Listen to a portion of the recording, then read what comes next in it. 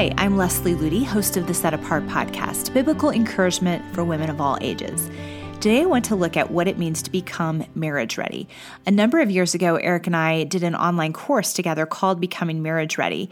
And it's so beneficial for whether you're looking ahead to the future, you're in a relationship, or you're already married and you're looking for principles that can strengthen your marriage. These are things that we have learned throughout our 25 plus years of marriage and things that God even began to teach us before we were married that have really had a lasting impact on our relationship. So before we dive in, I wanted to remind you that we still have spots available in our week-long discipleship program at Ellerslie in Colorado late August, or our 5-week program in Colorado at Ellerslie this fall, starting in September. And there are a few spots left. The spaces are filling quickly, but if you are looking for a set-apart season to come away with Jesus, whether you are married or single, or you want to bring your whole family, people of all seasons of life come here to be refreshed and recharged spiritually. We would love to see you this year. Just go to ellerslie.com, ELLERSLIE.com, to learn more about our programs. Let's look at becoming marriage ready. And this is part one because there are so many truths that apply to being marriage ready, but I want to go into some of the most foundational ones today. And one of the most important principles I learned was in my first year of marriage. I started to read a lot of Christian books on marriage. Now, there were some helpful tips in these books, but pretty soon I started to realize that these marriage books were making me feel discontent with my marriage. If you are married, you probably know what I'm talking about. You have this vision of what your husband is supposed to be, and you see it in a book, and then you become a little frustrated that he's not there yet. A lot of the books that I read focused on practical ways that a wife could help her husband understand her better and meet her needs. And that was sometimes a good thing, helping with communication. But I also found that when I focused too much on trying to get Eric to meet my needs, I started to gain a critical spirit towards him because he just wasn't always perfect at it.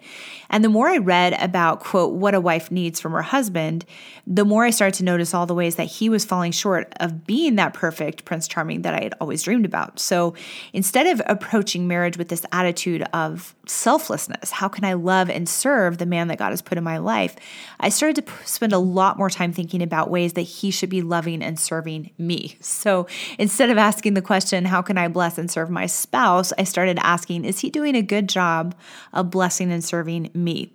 As a result, our marriage became strained and both of us became frustrated. If you're married and you've walked through a season like that, you probably can relate to what I'm saying.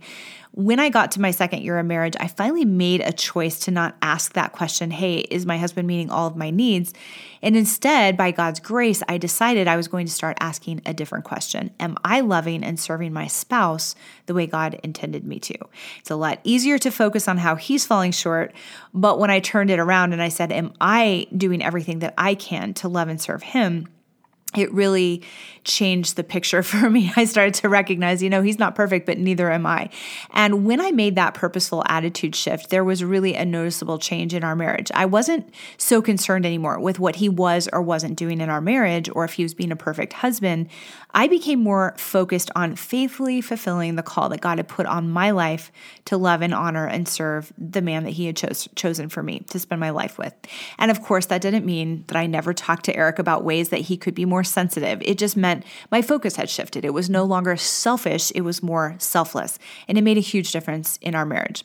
And when I took that approach, Eric actually became a better husband. It seems like the opposite would be true. If I focus more on serving him, he's just going to take advantage of that. But as I focused on serving him and loving him better, he became more sensitive to my needs and more caring and more considerate. And I think it's because instead of feeling nagged and criticized, he started to feel loved and respected and appreciated. So he wasn't constantly on the defensive, feeling like a failure.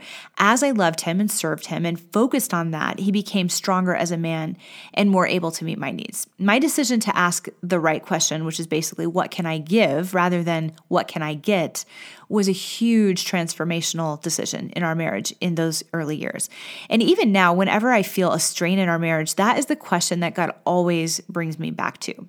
Now, again, I do communicate my needs to Eric, and I try to help him become a more sensitive husband. I'm not one of these silent, mousy, martyr complex women who never shares needs or concerns, but I have learned that when I approach my husband with a selfish, needy, critical attitude, only concerned with getting my own needs met, I'm setting things up for disaster. But when I approach him with a loving, outward-focused attitude, I start to build him up instead of tear him down. And that's the result of that, is that I build my marriage and family up rather than tearing it down.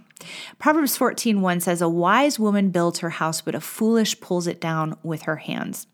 The enemy often fools us into thinking that complaining and criticizing is going to get us what we want out of our marriage. But when we tear our husband down with our words and our actions and our critical attitude, we not only tear down his strength and his morale, but we pull down the fabric of our marriage and our family. So shifting from asking that question, what can I get, to what can I give, changes everything. And really, that's a question we can start asking even before we've met our spouse. How can we give to him now? How can we pray for him and honor him and love him in the way that we're living and the choices that we're making right now? Taking a selfless approach instead of a selfish one into a relationship actually causes our needs to be met a lot quicker and more effectively than taking a selfish approach. It sets us up for success, and it's only possible by the grace of God. Now, if you are in an abusive situation, as I always have to clarify, please remove yourself from that situation and pray for your husband from a distance and get help from somebody who can really support you and give you wisdom on what to do. But I'm talking about the everyday struggles that we have with just wanting to be more selfish versus selfless. So we start to ask the question, what can I give, instead of what can I get? And everything begins to change. A few ways that we can start cultivating that attitude right now. First and foremost, to turn outward. There is such a prevalent modern idea that we've talked about in other podcasts, but it's very much targeted towards women. And it says, don't just meet everybody else's needs, take care of yourself. Now, it is important to tend to our own needs, but we've taken this idea often to an unhealthy level as modern women. We protect self-identity and me time above all else. And we even view marriage and children often as a way to make us happy rather than to love and serve the people that God has placed into our lives. So I would encourage you to practice building a lifestyle that is based around serving others rather than a lifestyle that is just focused on getting what you want. If you approach relationships with an outward focus, you're setting yourself up for success and not failure. Another way that you can cultivate this attitude right now is to show honor to your family members. So if you are unmarried, if you're single, if you're living with roommates or family members, if you're around people that test your patience, this is an amazing practice ground for marriage. Those who seem the hardest to love and serve now are actually training you to be excellent in your future family. And when you dream of marriage, you oftentimes think of it as like this amazing fairy tale, and you're just going to love your husband and never be irritated or frustrated with him. But those of us who are married know that reality does set in, and you realize that you're married to a human who does make mistakes, and you can lose patience so easily with the people that you are closest to. So if you start practicing right now on those that you are living with or those you're closest to, especially those that try your patience, you will be so much more set up to be patient and loving in your future marriage. Eric walked through a season before we were married, practicing tenderness and sensitivity with his mom and his sister. He realized that he had been sort of a typical guy towards them, very insensitive to their unique needs and desires. And so he actually went out of his way to learn how to speak tenderly to them and show interest and sensitivity to them. And I'm so thankful that he walked through that season practicing honor towards his mom and his sister, because it set him up to be that way in our marriage. Thirdly, checking your motives for marriage. Is marriage for your own happiness, or is it for the glory of God? And I think so often we go into marriage thinking this is all about making me happy. And marriage does bring happiness into our life, especially Christ-centered marriage. But it needs to be about more than just our own happiness. It needs to be about the glory of God, because marriage is meant to reflect a much bigger picture of marriage, the marriage between the bride and the bridegroom, Jesus Christ towards his church. And so when we can reflect the glory of God in our marriage, we actually honor Jesus Christ. Elizabeth Elliot wrote this in her book, Passion and Purity. She said, "A man's love for a woman ought to hold her to the highest. Her love for him ought to do the same. I did not want to turn Jim," which was her future husband, "aside from the call of God to distract his energies or in any way to stand between him and surrender. This is what I understood real love to mean.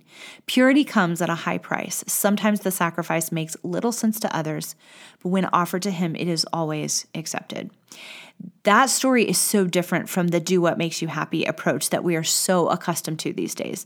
Most of the common questions that swirl around modern Christian relationships didn't even really come into play for people like Jim and Elizabeth Elliot because they were so focused on the glory of God and not their own selfish whim. So oftentimes when we're asking questions in pre-marriage relationships, like, well, how far is too far physically? And, how can I get this guy to like me more? Or, how can I date around and experience all the best of the dating world and still honor God at the same time? A lot of those questions just flow from a selfish mindset rather than my motive in this whole entire area of my life is to bring glory to Jesus Christ in how I show honor and love to the person that he has for me, how I show honor to those around me during my single years. When you're in it for God's glory and not just your own happiness, you make very different decisions from the culture and the world. And yet your relationship can stand the test of time when it's about the glory of God and not your own happiness. Another key principle is to entrust your marriage dreams to God. This is so critical both before and after marriage. So many of us grow up with our own set of personal dreams when it comes to marriage. So it might be a cute home with a white picket fence, or a gallant knight in shining armor who sweeps us off our feet every morning, or maybe just a comfortable, easy, predictable life. A lot of us kind of come up with our own fairy tale and put ourselves right in the middle of it. Rarely do God's plans for us align with our own ideas of what is going to lead to the greatest happiness for us. Usually, very often, in fact, pretty much all the time, he asks us to lay down our dreams and desires at his feet so that he can replace them with his own dreams for our lives. His plans for us are not always easy, but they lead always to a deeper fulfillment and joy than any plan we could ever concoct for ourselves. So whether you are married or single, take some time to prayerfully consider whether you have really entrusted your hopes, your plans, and your dreams to your faithful Creator. Or are you still clinging stubbornly to your own ideas of how you want your life to turn out? Unless you approach marriage with a surrendered heart, you will miss out on the amazing plans God has for you because you're clinging too tightly to your own plans. A lot of women become controlling and manipulative, making everyone around them miserable in an attempt to push forward their own agenda. And as the book of Proverbs reminds us, the wise woman builds her house, but the foolish pulls it down with her hands. A woman who has joyfully yielded her will, her dreams, her desires to God will remain peaceful and joyful and outward focused even when things turn out differently from what she expected. And that's because her hope is not in her own dreams, but it's in Jesus Christ. It's a lesson I had to learn very early in my marriage because even though we had a beautiful fairy tale romance and God-centered love story, the first few months of marriage, we had some really interesting circumstances. I think I've shared the story in other podcasts, but we were living in this house that was infested with fleas and the pipes exploded and I got really sick and we just had one thing after the next. And I realized, this is really not the fairy tale that I dreamed of. And God had to remind me, where are you putting your hope? Is it in a dream, a fairy tale ideal, or in Jesus Christ? The most world-altering women in Christian history have been those who willingly gave up their own dreams and their own expectations in exchange for God's. Here's some examples. Catherine Booth, the co-founder of the Salvation Army, she gave up a settled home and a predictable lifestyle in order to serve alongside her husband in reaching countless people around the world with the gospel. Sabina Wurmbrand, co-founder of the Voice of the Martyrs ministry, gave up the security of having her husband by her side when she encouraged him to take a bold stand against the communists who were invading the Romanian church. Elizabeth Elliot gave up the right to a long and happy life with her husband when she supported his decision to risk his life for an unreached tribe in Ecuador. That decision led to his martyrdom. Now, God may not call each of us to these specific scenarios, but he does call us to live a surrendered life, yielding our own will to his. Jesus set this pattern before us when he said, I have come down from heaven not to do my own will, but the will of him who sent me. And again in Luke 22:42, not my will, but yours, meaning his Father in heaven, be done. No matter how our selfish and fleshly side may feel about it, laying everything on the altar, especially our marriage dreams, and giving those things fully to Jesus Christ to do whatever he wants with our lives, whatever he sees fit with us, that's where true Christianity begins. And that's where marriage success really begins. Our desire for marriage is no exception to God's call to surrender. So let's not fall for those ear-tickling messages that don't require true abandonment to the one who gave his very life for us. He took up his cross and he asks us to do the same. On the other side of surrender, we will find the greatest joy. I've shared on this podcast before, there's some great examples of that surrendered attitude. Oswald and Biddy Chamber are a couple in history that would be great ones to study. Reese and Elizabeth Howells, Jim and Elizabeth Elliott, Richard and Sabina Wurmbrand. If you want a vision for what that surrender looks like, study the lives of these couples, because what you'll see is not only a Christ-centered marriage, but a very, very happy and fulfilled life, even though they went through hard things, even though they had to give up dreams and desires and their own plans. So those are some principles that you can begin to apply, whether you're married or single, to begin to lay your dreams at the feet of Jesus and by his grace, begin to approach relationships for his glory and not your own selfishness. And that is when you're going to discover the secret to true marriage success. I hope you've enjoyed this week's episode. If you'd like to go deeper into becoming marriage ready, go to setapartgirl.com and look in the online mentoring program or on our list of courses, and you can take our course called Becoming Marriage Ready, which goes a lot deeper into these principles. I pray you have a blessed and Christ-centered week.